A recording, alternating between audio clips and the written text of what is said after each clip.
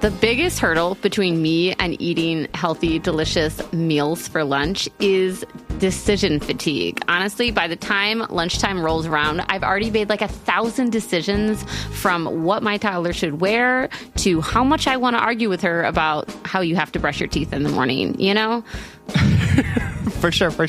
No, I absolutely agree. And like, I have taken to doing meal preps or like buying a bunch of ready to eat meals to like heat up quickly. And I recently tried Factor. And let me tell you, Factor is like 12,000 steps above and beyond any ready to eat meal I have ever tried before. That's right. Eating better is easy with Factor's delicious, ready-to-eat meals. Every fresh, never frozen meal is chef-curated, dietitian-approved, and ready to go in just 2 minutes. You'll have over 35 different options to choose from every week, including Calorie Smart, Protein Plus, and Keto. And there are more than 60 add-ons to help you stay fueled up and feeling good all day long. What are you waiting for? Get started and get after your goals. I tried the 2-minute meals where I could fuel up fast with Factor's restaurant quality meals that are ready to heat and eat wherever you are. And they also offer pancakes, smoothies, and more. There's a wide variety of easy options throughout the entire day, like breakfast, midday bites, and more. Plus, there's no prep and no mess. Factor meals are ready to heat and eat, so there's no prepping, cooking, or cleanup required. Factor is also flexible for your schedule. You can get as much or as little as you need by choosing your meals every week. Plus, you can pause or reschedule your deliveries anytime. Factor is the perfect solution when you're looking for fast, premium options with no cooking required, and you don't want to make any more decisions because you're exhausted, like me. Exactly. Factor is less expensive than takeout, and every meal is dietitian approved to be nutritious and delicious. Head to factormeals.com/justbreakup50 and use code justbreakup50 to get 50% off. That's code justbreakup50 at factormeals.com/justbreakup50 to get 50% off.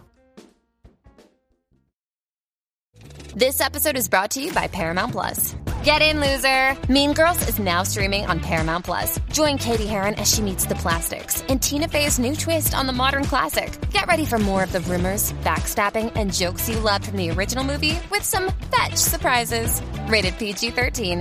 Wear pink and head to ParamountPlus.com to try it free. Welcome to Just Break Up, the podcast about love, heartbreak, and all the relationship advice you don't want to hear. My name is Sam Blackwell, and Sierra is once again on leave this week. And so I will be taking us again down memory lane and revisiting some of my favorite letters and the responses that Sierra and I gave. But before we begin, I just want to give you the Surgeon General's warning, which is that Sierra and I are not licensed mental health providers. We are just making it up as we go along. And so please take our advice as you see fit. We are just here to offer our humble musings to hopefully shed some understanding and maybe some laughs on the incredibly rewarding but mostly confusing experience that is love. All right, everyone. I'm super excited to revisit again some of my favorite letters from some of my favorite episodes. It's been a treat, honestly, to go back through so many of our letters and so many of our episodes, honestly, and listen to all of the advice that we've given, and just also listen to Sierra and I grow as hosts. Listen to some of the advice that we gave when we were younger than we currently are. And so this has been a lot of fun for me, so I hope that it's a lot of fun for you as well. So the first letter I want to revisit is from episode 85, You're Doing This For You. And this letter comes from Disappointed and Disgusted. And, you know, there have been a lot of conversations recently in my life about respect, about me showing respect, about me feeling disrespected by people. And I just think it's such a unique feeling to feel like you're being disrespected. And I think it's honestly, for me, like one of the most triggering experiences, right? Like, I think that there are a lot of places where I've been able to be able to stop and respond when maybe I want to react. But when it comes to being disrespected, there's really just something that is so hard about that. That makes me want to like lash out and makes me want to like be vindictive or like write a letter to the editor or something, or like tell everyone about how this person in my life disrespected me. And so going back to this letter, which, was almost a year ago, more than a year ago, maybe, and sort of hearing some of the things that Sierra and I talked about in terms of what it feels like to be disrespected and how we can be more healthy and how we respond to that, was really enlightening for me. And so I'm excited to share this one with you. I hope that you all enjoy it as well. Also, what I love about this letter is that it's like a very dramatic situation, and it introduced the phrase trash goblin, which is something that I had totally forgotten about, but will definitely be incorporating into my vocabulary once again. So this is from episode 85, You're Doing This for You, from Disappointed and Disgusted.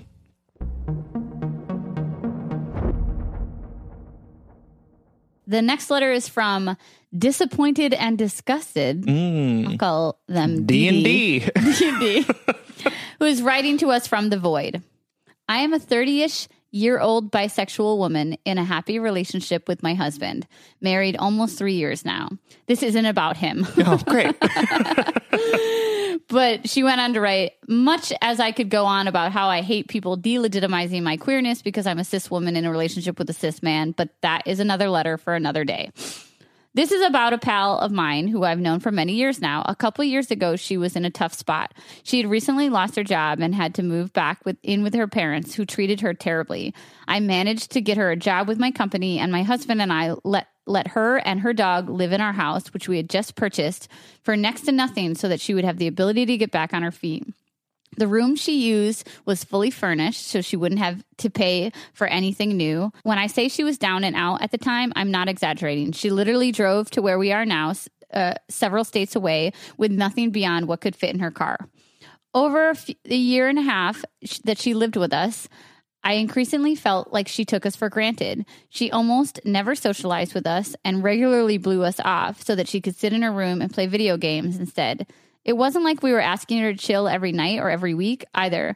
It was maybe once every few weeks. And after she made it clear she wanted nothing to do with us, we basically stopped asking.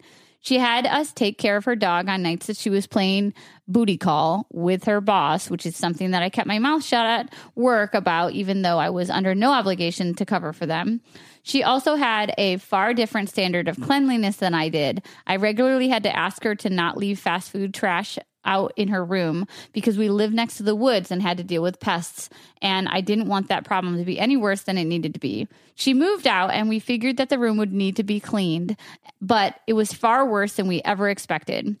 Beyond the thick layer of dog hair caked into the carpet that took an entire afternoon's worth of vacuuming and then another day's worth of a deep steam cleaning to get rid of, her messy habits caused a full-blown roach infestation that occurred in that room.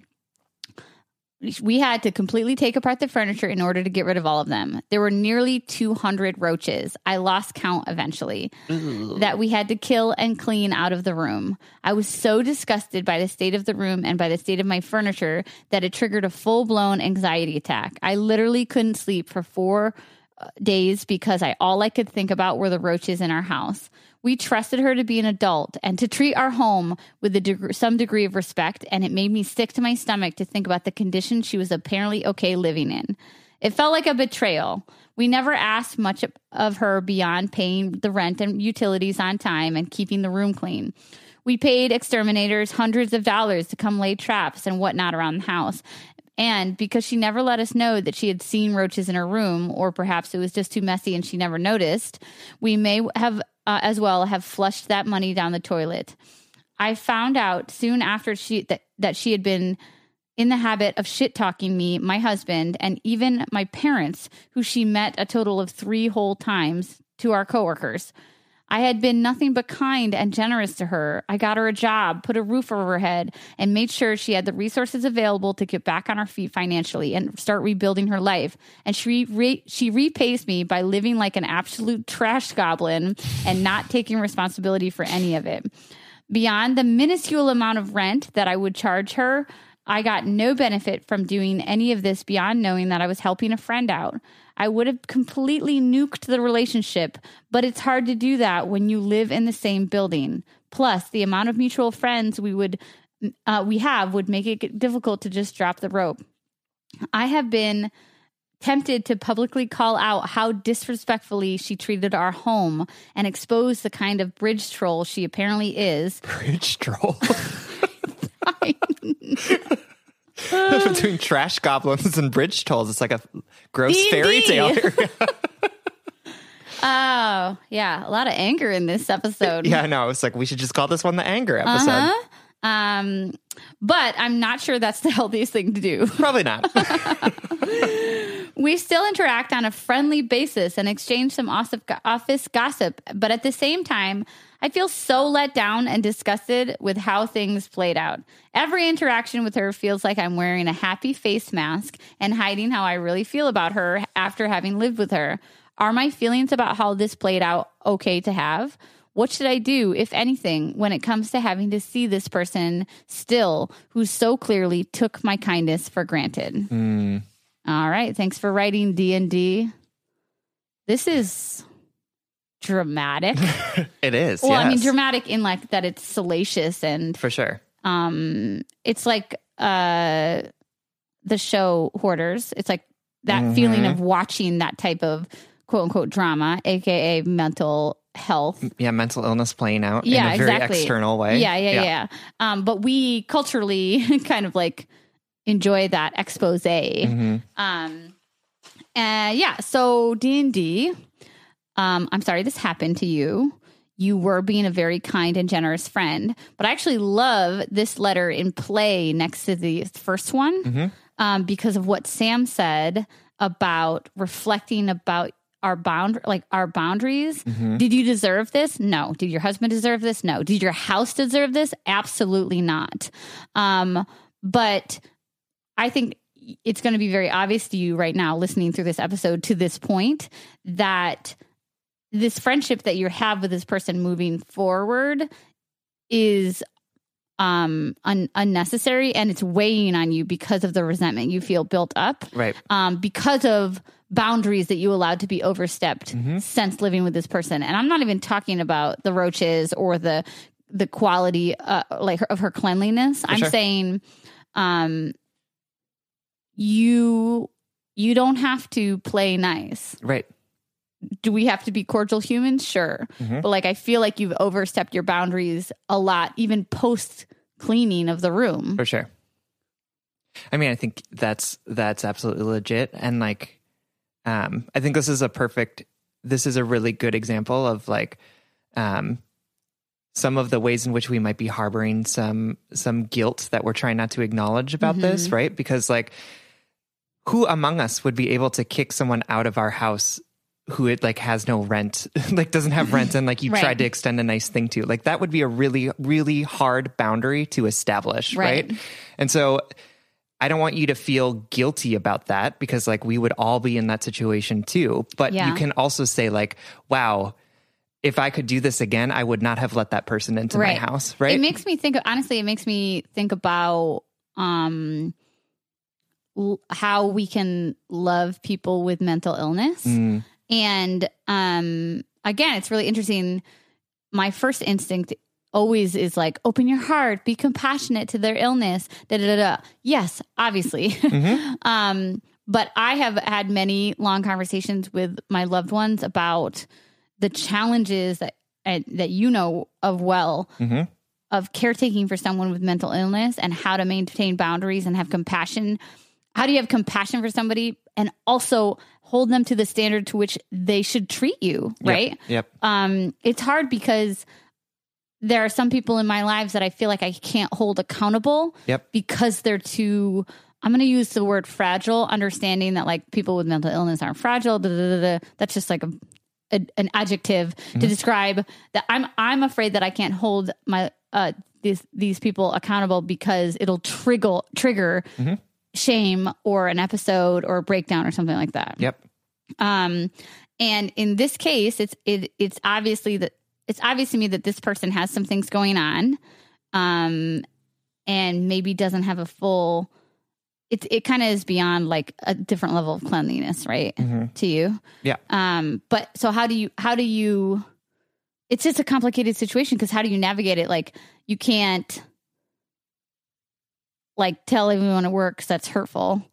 you know, you can't, there's no justice here. Yeah. And I think that's what, again, looking for that external justice, right? Like that impulse to post this on social media and proclaim to the world how nasty this person is, right, is to get other people to see how badly you were wronged and how much head and hard work you've been doing, absolutely, and how much money you put into the house, and for physically, sure. like look at everything I've done and had to put up with, right? Which is just, or not just, excuse me. It's justifiable that you want to feel affirmed because you were taken advantage of. Absolutely. So, of course, in that situation where we're like, wow, things went poorly to me, I was victimized in one way or another. I want to be affirmed in that victimization. Right. But I think that there are probably ways that you could do that, or you could speak your truth in a way that might be healthier for you, healthier and sustainable. Yeah, and would actually maybe heal some of the wounds that you're currently dealing with. And so I don't think like posting this on Facebook or like telling your boss about their secret affair is actually going to be really helpful. Like it will certainly hurt her in a way that you feel you have been hurt. Right. But that doesn't really bring us peace. That just like continues to hurt people. What's the first thing you would do? So I would say, if you are feeling really strongly about this, could you write this person a letter, right? That says, that is not accusatory or blamey, right? But just to express the ways in which you are hurt by the actions of this person. Yeah. And write that letter out, see how it feels, and then maybe don't even send it, right? Yeah. But just give yourself the gift of like processing through this and saying like, I was a victim in this. Like I have the right to be hurt and angry by the actions of this person, even though they were dealing with mental health issues, even though they didn't like do anything like to hurt you physically. Right. But just to say like, yeah, these are all of the reasons why I'm feeling hurt, and it's totally justified for me to feel that. And I would like you to know. Right.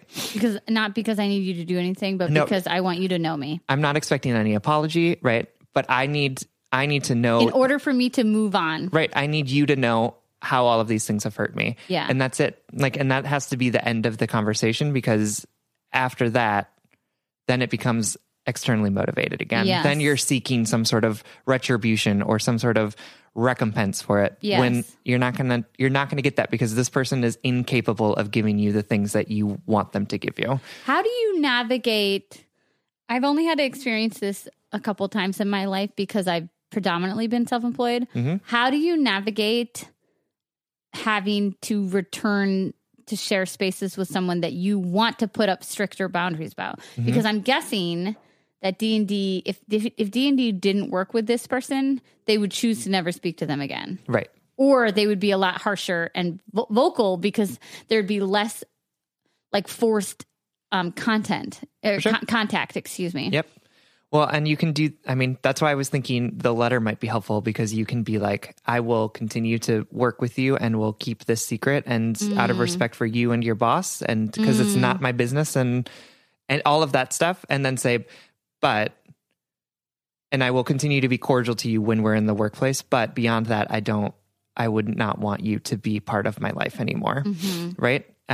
Because the unfortunate thing is that like when we work with people, we have to work with them. Right. Like you have the option to find a new job, right? You have the option to leave wherever you're working. But that takes time, and that's uncomfortable, and all of those things. So weighing the pros and cons of like, what does it mean to have to see this person every day versus what does it mean to find a new job? But yeah, I think that's just the unfortunate reality of like professional workplaces, is that you just have to go in and leave your personal stuff at the door, because our places that we work don't want us to actually show up as our authentic selves. Yeah, right? which is another episode. Right. I'm glad you said the letter thing, because it gives an action point. I want to talk, I'm going to close on just the act of being disrespected. Yeah.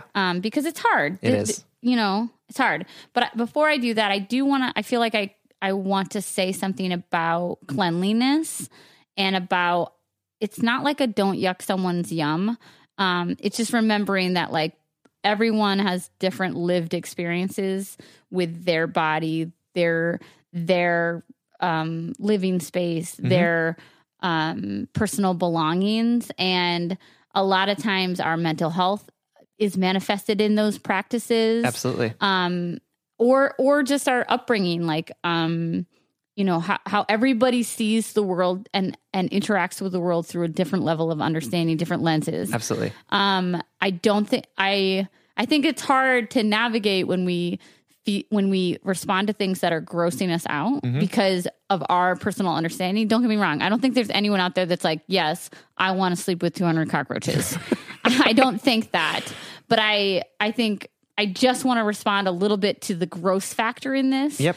And to humble ourselves, put our empathy hats on, and remember that like everybody has a different capacity for things and things like that. That all being said, as adults, we have a responsibility to be kind and considerate, respectful of other people. Like this person did the wrong thing here. Right. It doesn't matter the source of it or the manifestation of it. They disrespected your property. They disrespected you and your husband and your family.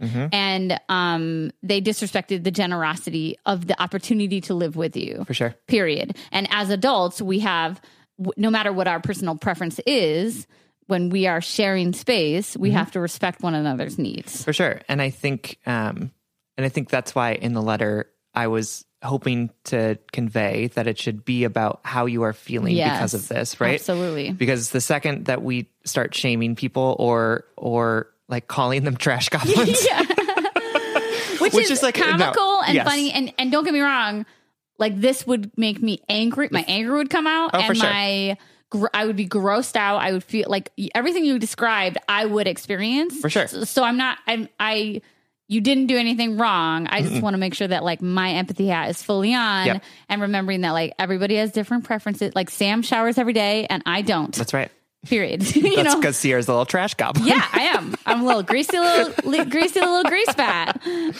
That's hilarious. But yeah, so can you say, it made me feel really hurt when you wouldn't spend time with me and my husband, even though we were trying to make a helpful home for you, right? Or it made me feel really hurt when you left the house in such a disarray that we then had to spend money on it, right? It made me feel really hurt that you left without thanking us, or like all of those things, right? That aren't necessarily not a like personal attack on her and the way that she lives, but you can say what belongs to you, right? Which is your feelings. You damaged my property. Right? Yep. I don't care how you live. You disrespect my property, And then the thing on disrespect I want to close on is, again, how hard it is to feel like the world is unjust, because that's what disrespect is. It's like, it makes us feel indignant. Right. It makes us feel like, fuck. Fuck. Isn't there someone that's going to like fix this? Yes. Yeah. And of course I'm not saying, I'm just talking this out, D&D. Like, I know you are an adult who knows these things, but I think the thing about these situations, when we feel wronged, the biggest feeling is like, oh my God, like this is so unfair. And that's what this situation is. It's unfair. It is. You're never going to feel a sense of justice from this. No. You're never going to feel, I bet you all the money in my measly bank account that this friend of yours is never going to make you feel content with this situation. You're not going to get closure from this friend. No matter if you send that letter or not. But it's hard to feel like somebody disrespected you because you always want there to be something that you can do to like balance the scales. But that's just not the way the world works, right? Unfortunately. Well, you can, but it's not going to feel good. Like I know there's people out there that's like, oh, well, if somebody stabbed me, I would stab the fuck out of them. But that's not, it just, Right. It doesn't solve the stab wound, right? Yes. Yeah. It involves them just two people being stabbed. Yeah. Yeah. We're so articulate. Somebody should make a embroidery like of that. Yeah. We basically just said an eye for an eye makes the whole world blind, but yeah, but like clunkier. But like, and pretended it was our own idea. Lots of D&D themes in here. Swords and stabs. Goblins. That's right. Yes. I want to be a trash orc. Perfect. Thanks. You can be the high priestess of cleanliness. Okay. I'm into that. I love that you think that everything is so clean. Well, you just shower more than I do. Right. Like my house is not really that clean. I don't think you're like, I did vacuum for you when you came over. Well, thank you. I'm sorry. I'm trying my mother's voice in my head is like, why aren't you vacuuming every day? Yeah. Oh my God. Do you vacuum every day? No, I do not. Does your mother? She would make me vacuum every day when I was home from school, which maybe was like to keep me from, like during the summers, I would have to vacuum every day. Every single day. I mean, we had 2 sheepdogs that like shed a lot. Yeah. And this is before Roombas. No, it was our Kirby vacuum cleaner. Door-to-door salesman brought that over. Another one of my friends who listens to the podcast. So hi, Mary. How are you? Her mother made her children run a mile every day over summer vacation. Wow. Yeah. That's intense. I know, but there are pros and cons to it. Like the pro was, I can't remember. My sister does it to my nephew to be like, go run around the block to like get some energy out. Well, the pro she said was like, now looking back as an adult, her mom had like 4 kids home from school all summer long, and they like gave her time to like have a cup of coffee by herself. Yeah, that's like 12 minutes or whatever. Yeah, with and your it kind kids of out in the instilled house. like a sense of activity in her, and you didn't have to run it; you just had to do it. But anyway, she said the con was that she hated it every day. Yeah. Okay. Anyway, D&D, I'm sorry this happened to you. I hope this brings a small glimmer of understanding or hope or I don't know, acceptance to this, but mostly Sam and I are just sorry that your husband, your property was disrespected. Absolutely. You didn't deserve this. Thanks for writing. We love you.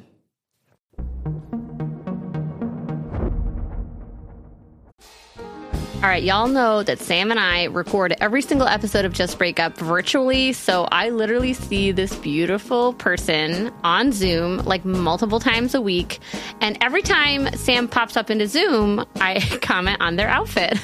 And I swear, like 99% of the time, I'm like, oh my God, that outfit is so cute. Where did you get it?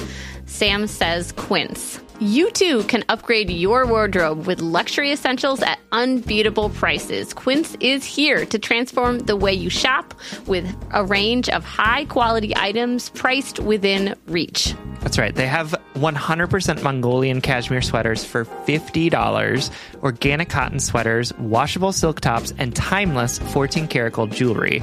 And the best part, all Quince items are priced 50 to 80% less than similar brands.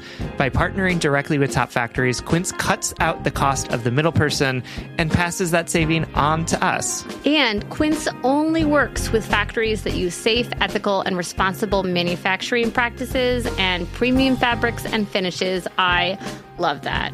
Y'all have heard me talk about my leather bag that I use as both a laptop bag and a diaper bag.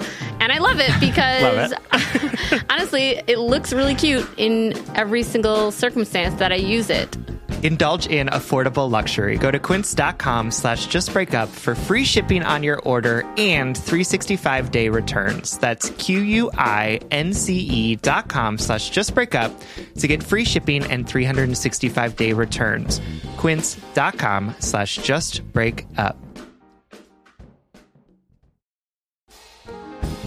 All right, Head and Heart workers, you know I'm all about tackling our money shame and becoming fiscally empowered, regardless of how much money we make or how much debt we have. I think it's such a crucial step in our own self-acceptance and empowerment. That's why I love that today's episode is sponsored by Rocket Money. Rocket Money is a personal finance app that finds and cancels your unwanted subscriptions, monitors your spending, and helps lower your bills. With Rocket Money, you can see all of your subscriptions in one place, and if you see something you don't want, you can just cancel it with a tap. You never have to get on the phone with customer service. They'll even try to get you a refund for the last couple of months of wasted money and negotiate to lower your bills for you by up to 20%. All you have to do is take a picture of your bill and Rocket Money takes care of the rest. Rocket Money has over 5 million users and has helped save its members an average of $720 a year with over $500 million in canceled unwanted subscriptions. And listen, we always talk to you about like conflict styles and open and honest communications, but honestly, save your energy and get Rocket Money to cancel those subscriptions for you. Stop wasting money. You don't need to practice that. Yeah. We don't need to do head and heart work with like customer service representatives. You know what I mean? Like, just like use the middle person. Just get Rocket Money in there to help you do what you need to do. Stop wasting money on things you don't use. Cancel your unwanted subscriptions by going to rocketmoney.com/justbreakup. That's rocketmoney.com/justbreakup. rocketmoney.com/justbreakup. All right, everyone, welcome back. So this next letter comes from episode 58. The FBI has seen all angles of my naked body. Again, one of those titles where I'm like, I have no memory of us saying this whatsoever, but definitely sounds like something that we would say. And I picked this letter because it is the first time I think that I really talked about my experience with getting out of a really difficult relationship and moving into singledom and like what that meant for me. And in this letter, I talk about the hashtag forever alone, which was like a really sort of negative thing that I was eventually able to turn into a positive thing. And it was just a good reminder for me of the ways in which we have to be able to build ourselves up and to love ourselves and to find ways to provide things for ourselves that sort of decenter romantic love. And I think especially in this time where we're all feeling like super isolated and super alone, it was an interesting thing to return to and to really think about the ways in which we are doing the best right now with what we have in front of us. And really a lot of us are trying to be self-sufficient and do things on our own because it's not safe to do things with other people. And it made me really grateful for the time that I had to be able to move out of something that was really toxic for me and into something that I think has really served me well, even in my current relationship. And in this time where I think we're all a little bit tightly wound based on everything that has happened over the course of the past year, I think it was really good for me to sort of hear this reminder of, you know, you are whole as you are able to take care of yourself, and that relationship with other people is something beautiful, something that we should all be working towards, and comes as icing on the cake of being in a great relationship with yourself. So again, this is episode 58. The FBI has seen all angles of my body, and this letter comes from Nancy.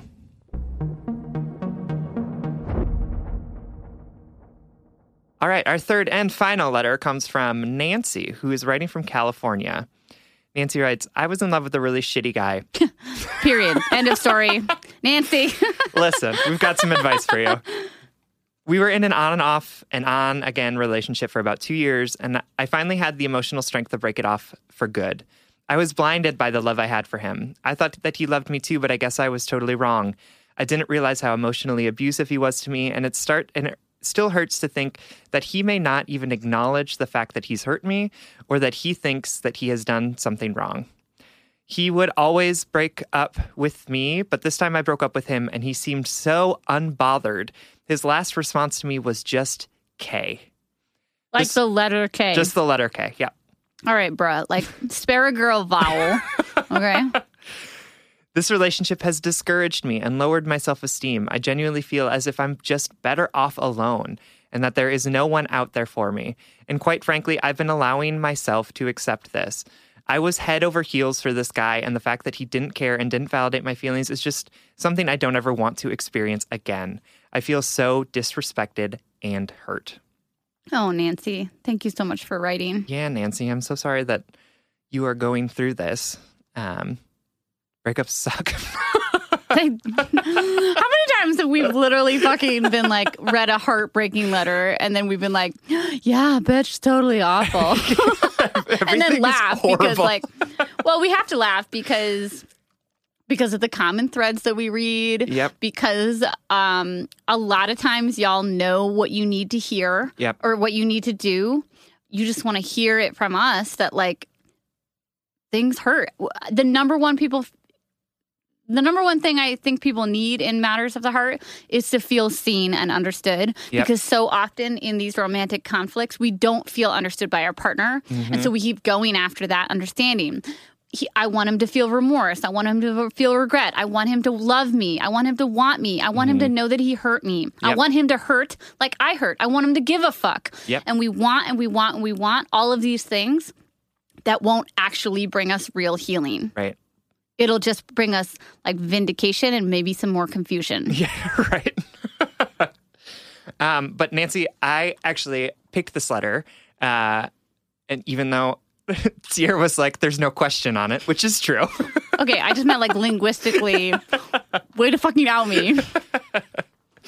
But I wanted to read this letter because it felt like I just felt so kindred with it the first time I read it. And it's because when I was going through a very bad breakup with him. Capital H. That's right. Him. One of my good friends was also going through like a really shitty breakup with his boyfriend that he had been with for a long time. I hated that guy. And I hated them both. Right. And so we both sort of like made this vow that like we were just never going to be in relationships again. Oh my God. It was Why like were not we like closer a at this vow. time? It was more like we just sort of I came thought to you were this going like to be like that we were just worth more and No, it was not that. Wow. It was just like a tacit agreement that like we weren't worth being in relationships anymore and relationships were too much work. Where the fuck was Just Break Up podcast? Seriously, right? We had to, so like anytime we were like, oh, went on a date, it was shitty, #forever alone. Like we would say it to each other anytime we were talking about our relationship oh my God, stuff. Sam, this is literally the perfect proof that Sam and I don't know what the fuck we are talking about. And truly, everything that we have shared on this podcast has been gleamed over 13 to 15 years of personal experience. For sure, yeah. Because fucking sometimes time is the only goddamn Seriously. head and heart work ingredient that is really necessary. God, Yeah, for that sure. depresses me also. I know. So #forever alone was a thing. Nobody repeat that. I'm not making a t-shirt out of that. I'm not endorsing that. 100%, negative 100%. Can you have negative percentages? No, that's not a real thing, is it? Continue. Okay. Yeah. So Nancy, what I wanted to say to you was that like, I totally understand where you're coming from in this. And what really stood out to me about your letter was when you said, I feel as if I'm just better off being alone and that there is no one out there for me. And I think what happened when I was in that period of being really down on myself and being down on relationships, I was also in that too. Like, I'm just better off being alone. Right. And what I think I came to realize through a lot of head and heart work is that I wasn't better off being alone, but there is the possibility that I could be alone for the rest of my life. It could be #forever alone, and that's okay. Yeah.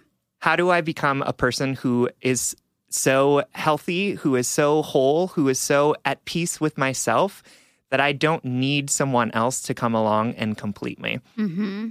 And so I feel you 100%, Nancy, in this moment of pain, You and I feel her want what? you 100%. No. 100%. All right, cool. If you want to just like not be on the cool train. I feel you. Like I really feel where you're coming from.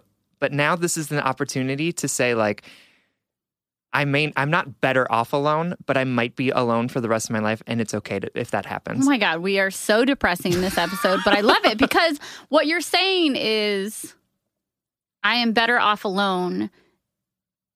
That statement turns into I am great as is. Exactly. Yep. Period. It's not about being better off alone, or it's not about being, like, oh, I found my better half. You're not a half. You're a whole person right now. Yep. And right now, you are worthy of anything you want in the world, including a healthy partner, but also including like a fulfilling life, like great pastimes, great, a comfortable home, great books, delicious food. You are worthy of all that right now, as is. Yep. And you can have a fulfilling, wonderful, vibrant life with a partner or not. Absolutely. And what I realized over the course of that time alone was how much of myself I had sacrificed in that toxic relationship. Totally. And like what I had denied what you had myself. Lost. Right? Yeah, totally. The things that I had wanted and the things that I had needed, that I had said, that's not as important as being in this toxic relationship. Right? And so that time of #forever alone was real sad during many parts. Like, I for sure was like, that forever alone was not a fun hashtag for a while. And there were periods throughout that where it wasn't a fun hashtag, but it did teach me so much about the fact that I am worthy of things, even if I don't have a partner. I'm worthy of cooking myself dinner. Yes. I am worthy of having a nice bed. I am worthy of going out with friends, even if those friends are in couples. I am worthy of taking trips. I am worthy of crushing it, Sam. Of reading different books. I'm worthy of watching this entire TV show from season 1 all the way through season 7. In a week. I think that's so important. And I totally did not think you were going to take it in this direction. I love it. This is your greatest strength. Yeah. Us just having so many similarities, but 100% different DNA romantically. I'm over here like, of course you're worthy of love. You're worthy of other people. But your greatest strength in life and in this podcast is reminding people that it's not about love. Yeah. That love does not complete you. Love does not make you worthy or worthwhile or even happy, right? Like, fuck, man, if love made you happy, we wouldn't have this podcast. So true. But forever alone is not necessary. Okay, fine, I'll make a t-shirt. And I also just like, love is something that I think many of us want, right? But love doesn't have to look like romantic love either. Right? Like, for a while, I called my cat my boyfriend. And it was, like, funny. But it was also, like, this is, like, having something to take care of is an innate need in me. Like, I like to take care of people. Right. And so I can do that with the cat. Right. And it's not sad. Right. It's not less than. It is me choosing what I have available to me and making the best of it. I'm loving this. So when my cat dies, I'm going to be the saddest person in the whole world. I already have anxiety about that. Yeah, no, me too. Don't worry about it. He's just never going to die. Denial is a healthy place Nobody to be. tell him. No one, I'll deal with it. No one message him. Yeah, I think that's a beautiful way to end a very difficult letter. Great. Because that is the ultimate form of acceptance and healing. Yep. Is recognizing that you don't need anything else. Yep. That you have what you need right now. Mm-hmm. Absolutely. Thank you so much for writing. Thanks, Nancy. We love you.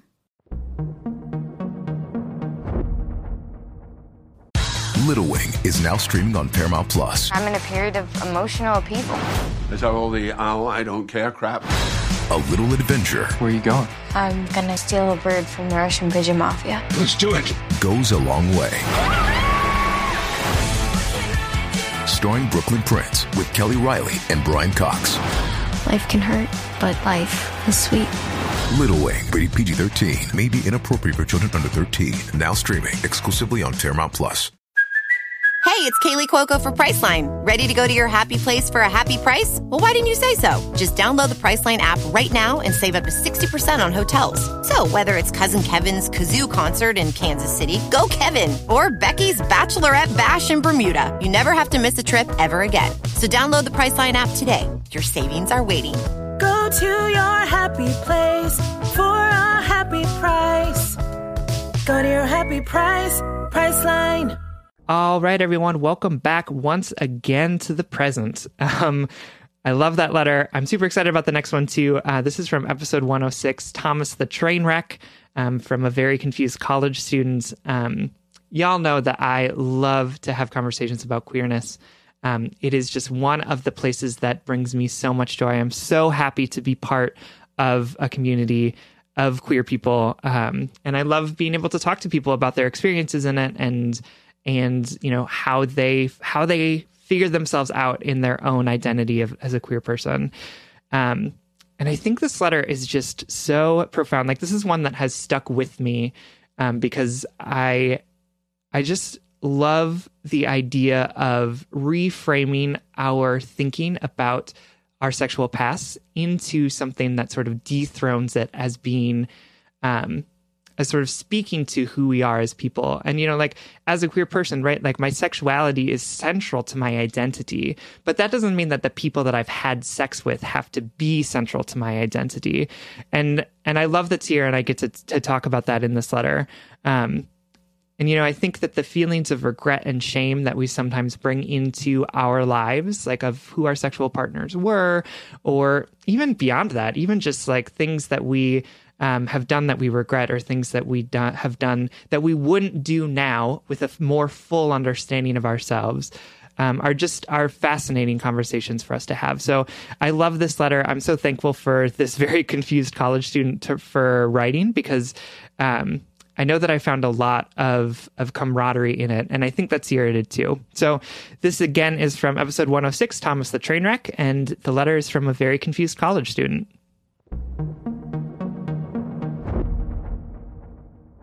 Our next letter comes from a very confused college student who is writing from Washington. Hi, Sam and Sierra. I am 21 years old, and after 6 years of dating men, I have finally come to terms with the fact that I'm gay. This realization has come after a lot of reflection during quarantine, and I am so beyond a doubt sure of it that I don't think I've ever even been remotely attracted to men. The issue is that I was so convinced that I had to be straight that I never allowed myself to consider what I might not be, and as a result, I have slept with and or dated a lot of men. I think this was partially a subconscious attempt at proving my worth as a sexually attractive woman, and partially a misplaced attempt at fulfilling my need for love and validation from a partner. In total, I have slept with 11 guys, most of whom I was casually dating or in a relationship that, with the exception of my high school boyfriend, would usually last no more than 3 months. This may not seem like that many, but it is more than most of my straight friends, and I can't help but hate myself knowing that I was uncomfortable in most of these situations. Time and time again, I would sleep with the guy sooner than I was comfortable with because it felt like I was expected to, and I didn't know how to assert my own boundaries. I found myself thinking that emotional intimacy takes time to develop, and that eventually I would get comfortable with sleeping with the guy I was seeing. But while sex could sometimes be physically pleasurable, I always felt vaguely uncomfortable in a way that I wasn't quite able to articulate.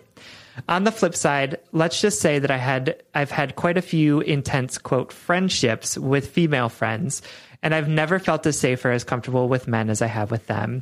I'm finally going to cut the BS and stop dating men, but I'm dealing with so much shame around the number of people I've slept with, knowing that I wasn't being true to myself or upholding my boundaries. I wish there were a way for me to feel empowered or somewhat positive about my past, but the truth is I wish I hadn't slept with any of them, and I don't really know what to do with that feeling. Sincerely, a very confused college student. Okay, my darling, very confused college student who is newly gay. First of all, welcome to the lifelong commitment of becoming yourself, and welcome to the hallowed ranks of the queers. We're way more fun than the straights. Just kidding, That's straights, we love you. That's not true. Okay. I'm gonna like just out the bat, straight out the gate sort of things. You say, I wish there was a way for me to feel more empowered or somewhat positive about my past. Let me tell you, you needed that past, no matter how uncomfortable it makes you now, no matter like how much you felt like you betrayed yourself. Unfortunately, like you needed that past to get to where you are now. Period. I relate so deeply to this letter because I relate to intimacy in the same way. I relate to my sexual history in the same way, where I feel like a lot of like, wow, was that really necessary? Sierra circa 1999. No, just kidding. I was like 12 then. But so I feel akin to you in a way, but the way to start looking at this in a self-empowering way is to switch the narrative in your head. Number one, drop any shame about a number, because the number of people you sleep with has literally nothing to do with the quality of the human you are. It's not shameful. There's nothing dirty about it. It's literally just choices that you made in your life that have to do with your genitals. I don't think we would feel the same shame about like the number of cars I've ridden in, or the number of couches I've slept on, or the number of strangers I've spoken to. We just feel this intense, deep level of shame about the number of people we slept with because for some reason, even though we're given no instruction manual other than like, don't have sex until marriage or else you're a sinful little baby. Sinful little baby. We are expected to be able to make great sexual choices for ourselves at all times without having any sexual experiences. Like, how the fuck was I supposed to know what to do at 14, 15, 16 when I started to like make out with people? That how was I supposed to know that like I wouldn't enjoy any of that other than exploring it, you know? That's real. And so just like number one, like cut the shame about the number. The number doesn't matter. It doesn't matter what your friends' numbers are. It doesn't matter what a stranger's numbers is. Like that number does not matter. Doesn't matter. Mm-hmm. Doesn't matter. It literally doesn't matter because it has no onus or power on who you are right now. And that goes for relationships too. I know some people feel insecure about how many people they slept with versus their partner, or vice versa. Like maybe your partner has a way bigger number than you do, but everybody has a history. Everybody has a history. Everybody has a past, and you cannot date someone without a history. That history might look different than yours, but that sexual number means nothing. And I just want to like, I had this realization when I was 28. I was sitting in like a feminist class, honestly. We were like studying like sex and pop culture. And I like had this like ding light bulb pop over my head, or like maybe my vulva. And it was like, the number of people you sleep with it doesn't matter. Like they're not with you. They're not with you anymore. I always felt this sense of like, I was dragging this like weird cloak of sexual corpses around with me. That's right. Because every time that you have sex with someone, you like have to carry their corpse with you. Yeah. It's like, but then all of a sudden I was like, oh my God, they're not there. And instantly, my darling confused college student, they were gone. So the empowerment comes from telling yourself that this shit doesn't matter. That being said, I know the deep angst that comes with like having sex and not liking it, or having a sexual experience and sort of betraying yourself because you just do it because you want to feel desired, or you do it because of heteronormativity, or you do it for whatever fucking reason. I know that angst, and I know the self-loathing that comes with it. But similarly, the same healing or the same self-empowerment comes from the same thread of telling yourself that those choices that I was doing the best that I could at that time. I was making the best decisions I could for myself. And thank God I know how to make a better decision for myself. Like now, isn't it great that I know myself more now? Isn't it great that I'll never betray myself like that again? Spoiler alert, you will, because we're all becoming all the time, right? And we figure out our boundaries by overstepping them, really. But it's great now. Isn't it great and celebratory that you know yourself now and that you're not going to betray yourself again? I think that we often forget when we're looking back on our past and we're trying to grow, we forget that we can make ourselves like a victim to our own, like understanding our mistakes. It makes us loathe ourselves more instead of saying, wow, look at all this growth that I'm doing. Look at all this understanding that I have now. Where the first thing we do is think poorly of ourselves. The first thing we do is say like, God, I'm such an asshole. Like, why didn't I know better? Instead of being like, oh, cool. Like I'm really growing and learning right now. Look at how far I've come. End rant. Absolutely. Go ahead. No, I think that's great. And I think that piece around us not knowing anything about, not being taught anything healthy about sex, and then being would like, I know what to do? right. But then I also think about, we live in a society where there's like compulsory heterosexuality, right? Like everyone is assumed at all times to be heterosexual unless otherwise stated. Right. And so like, why would we ever think that there is a world out there for us that isn't heterosexuality unless we have been able to try it out in so many ways and realize it isn't for us, right? Yeah. Like I dated a girl all through high school, and when I didn't want to touch her boobs, I was like, maybe something's not right here. How dare I, fake my way through my teen years while my frontal lobe was still developing. Right? Absolutely. And so I think I just want you to cut yourself a little slack, my college student friends, and say, this is what queer people go through to get to an understanding of their queerness. Like some of us go ahead.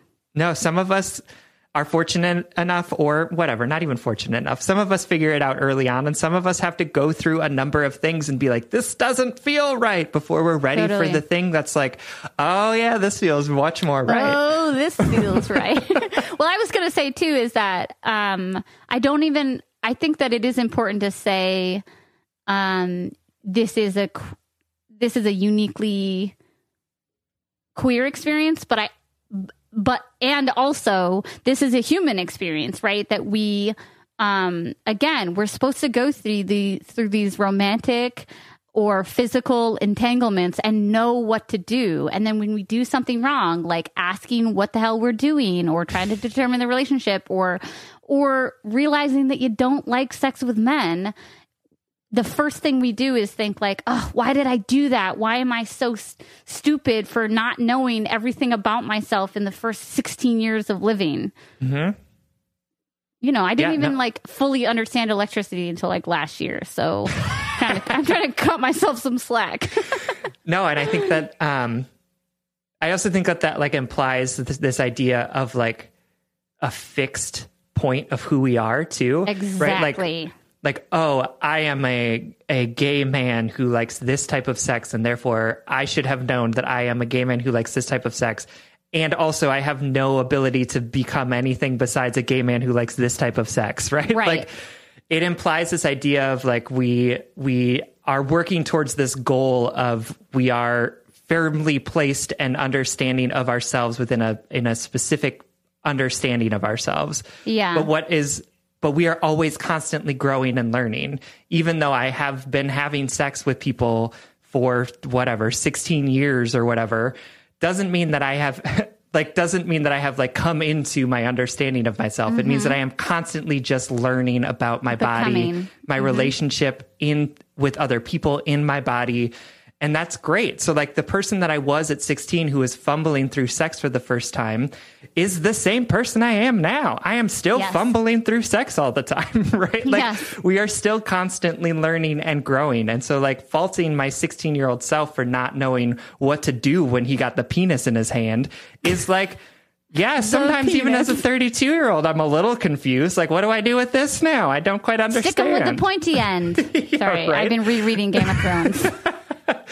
So I want you to not look at your past self with sort of derision. I want you to look at your present self and be like, wow, I still have so much more to learn and grow into. And that's so exciting, because that is what it means to be human. That is what it means to walk through this world trying to be in better relationship with myself and others. And that's all that we can ask for. Yeah.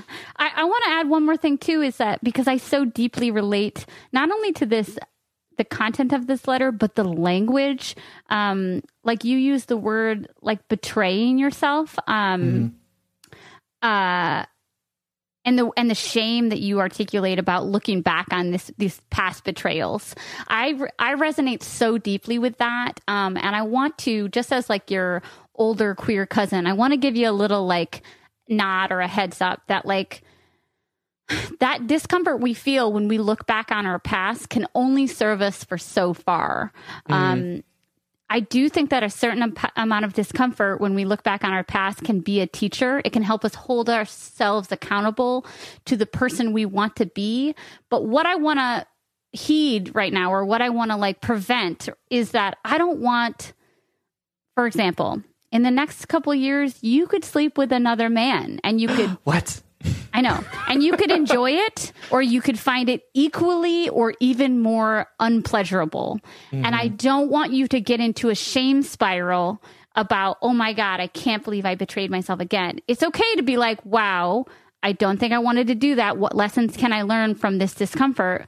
But I just want to say that, like, there has to be a healthy balance when we look back on our past and we're learning from it. There has to be a healthy balance of accountability and gentleness, that, like, we're allowed to make mistakes, period. Mm-hmm. We don't get to a point in our life where we stop making them. And we don't get to a point in our life ever where we stop trying to figure this thing called life out, or figure this thing of our body out, right? And you know, some folks feel very firm in their sexuality. They feel as though they are either one or it's a binary, you know, that they're wholly straight or they're wholly gay. And it sounds like right now you're like, I'm gay all the way on the Kinsey scale, you know. But I just want to say that, like, if that ever falters, that doesn't mean that you're betraying yourself. It just means that you're human having a human experience. Mm-hmm. And you can be wholly gay, 100%. And still sleep with men and still be disappointed by them. Let me tell you. Absolutely. And you know what? I think that this feeling of like, wow, I was disappointed by sex, the sex that I had, and therefore like that somehow speaks poorly of me, is such a like weird sex negative patriarchy thing to say. Because like if I eat a piece of cheesecake and I'm like, that cheesecake didn't really do it for me, I don't think, wow, I really fucked up there. I ordered the wrong cheesecake and like I should have known better than that cheesecake. It's like, no. I will never betray my stomach again. I will never betray myself and order that cheesecake again. No, it's like you tried a thing. You know you're going to order that cheesecake again. No, absolutely. I'm going to order that cheesecake. Are you kidding? No, but it's like, so why do we hold ourselves to these weird standards when it comes to sex, instead of saying like, wow, that's a good thing that I learned that I don't like that type of cheesecake, but you know, maybe in a couple of years I'll try it again and see how it goes. Instead, it's like, wow, I've done some sort of damage to myself because I had sex with someone and it was like mediocre. Like, it's like the first question that we answered today. It's like our brains are so hardwired to be like, if we get a response we didn't like, or was the antithesis of what we were looking for, we did it wrong, or we shouldn't have done it, right? Mm-hmm. Confused college student, you might regret having sex with those guys, but like, you did it. You did it. They were just a choice, and you did it. And there's literally nothing wrong with those choices. Mm-mm. There's stuff you can learn from it, and there's stuff that you can decide not to learn from it. Like, it's just, it is what it is. I don't want to like take away your sense of empowerment that you're feeling over this clarity, but as somebody who regretted like all of the sex she had for like the first 10 years of her sexual life, I realized at some point in my life, I have to stop regretting it. At some point in my life, I just have to be like, well, that was it. And it literally, those sexual ghost corpses are not with me anymore, because I'm choosing to say they're not with, like, literally they don't impact my daily life. They don't impact my sex life now. You know, those choices are going to feel less sharp and less hard to swallow as time goes on. And one day you're never going to think of them again. And when you do, it's not going to hurt. It's not going to feel confusing. You're going to look at them as though that they're just like a piece of dust on the wall. They're nothing. Absolutely. I like the idea that all of the men I've ever fucked are just pieces of dust on the wall. This has been a particularly poetic episode. Okay. Well, or it can mean whatever you want it to mean. I think that's the other thing. Absolutely. Okay. A very confused college student.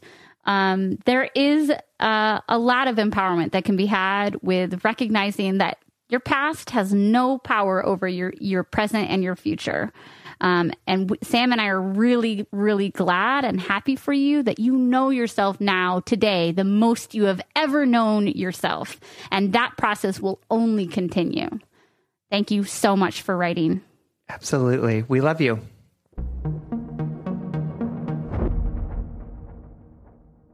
All right, everyone. Thank you so much for listening. Thank you again for spending this time with me. It's always fun to look back at sort of the Just Break Up trajectory, all of the places that Sierra and I have been, all of the places that you all have been in partnership with us. it's just great to be able to take a pause and be able to look at all of the places that we've been and all of the things that we've learned. So thank you for joining me again on this journey.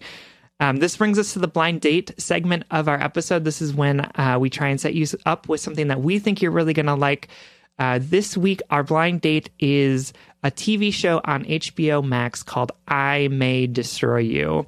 Heavy trigger warning for the show about sexual assault, because it is a story about a woman who is raped, honestly, and sort of the ways in which she and the people around her understand that and move through it. It brings up a lot of really interesting conversations about consent, about what is consent, what isn't consent. It's amazing to see a group of Black actors being given an entire TV show and just doing amazing stuff with it. I would say that it's like a combination of girls, but just like much more nuanced, much more interesting. It's so well written. It's so well done, even though it is about this really, really heavy topic. It is also super funny, just super well acted, super well written. Every character in it is complicated, is nuanced, is lovable, and also is really frustrating. And I cannot recommend the show enough. It was just so amazing. It's called I May Destroy You. It's on HBO Max. All right, everyone. Thank you again for listening. Remember that you can like us on Facebook and you can follow us on Twitter and Instagram at JustBreakUpPod. You can slide into our DMs and send us your favorite relationship memes. But most importantly, you can submit your questions about all matters of the heart at justbreakuppod.com. Please don't forget to hit that follow button so that you will get a new episode every Monday exclusively on Spotify, and consider supporting us on Patreon. If you support us on Patreon for as little as $5 a month, you will get an additional bonus weekly episode, as well as access to our entire back catalog of Patreon episodes, which at this point I believe is more than 100. This literally keeps the mics on, and it helps us reach more brokenhearted souls who need two random strangers giving them relationship advice. Original music, recording, editing, and producing by our good friend Big Cats. Make sure to check out his podcast, The What If Podcast. And remember, you are whole even as you become. You were whole when you did those things that you might regret, when you learned those things that opened you up to a more deeper understanding of yourself. And you'll continue to be whole as you make mistakes, as you learn, as you grow, as you adapt, as you live. There is no person, no thing, no job, no experience out there that will complete you, because you already are, as you are, complete. What others see of you, what they understand of you, what they feel about you doesn't diminish or enhance you, because you are, in this and every moment, wholly you. And if all else fails, just break up.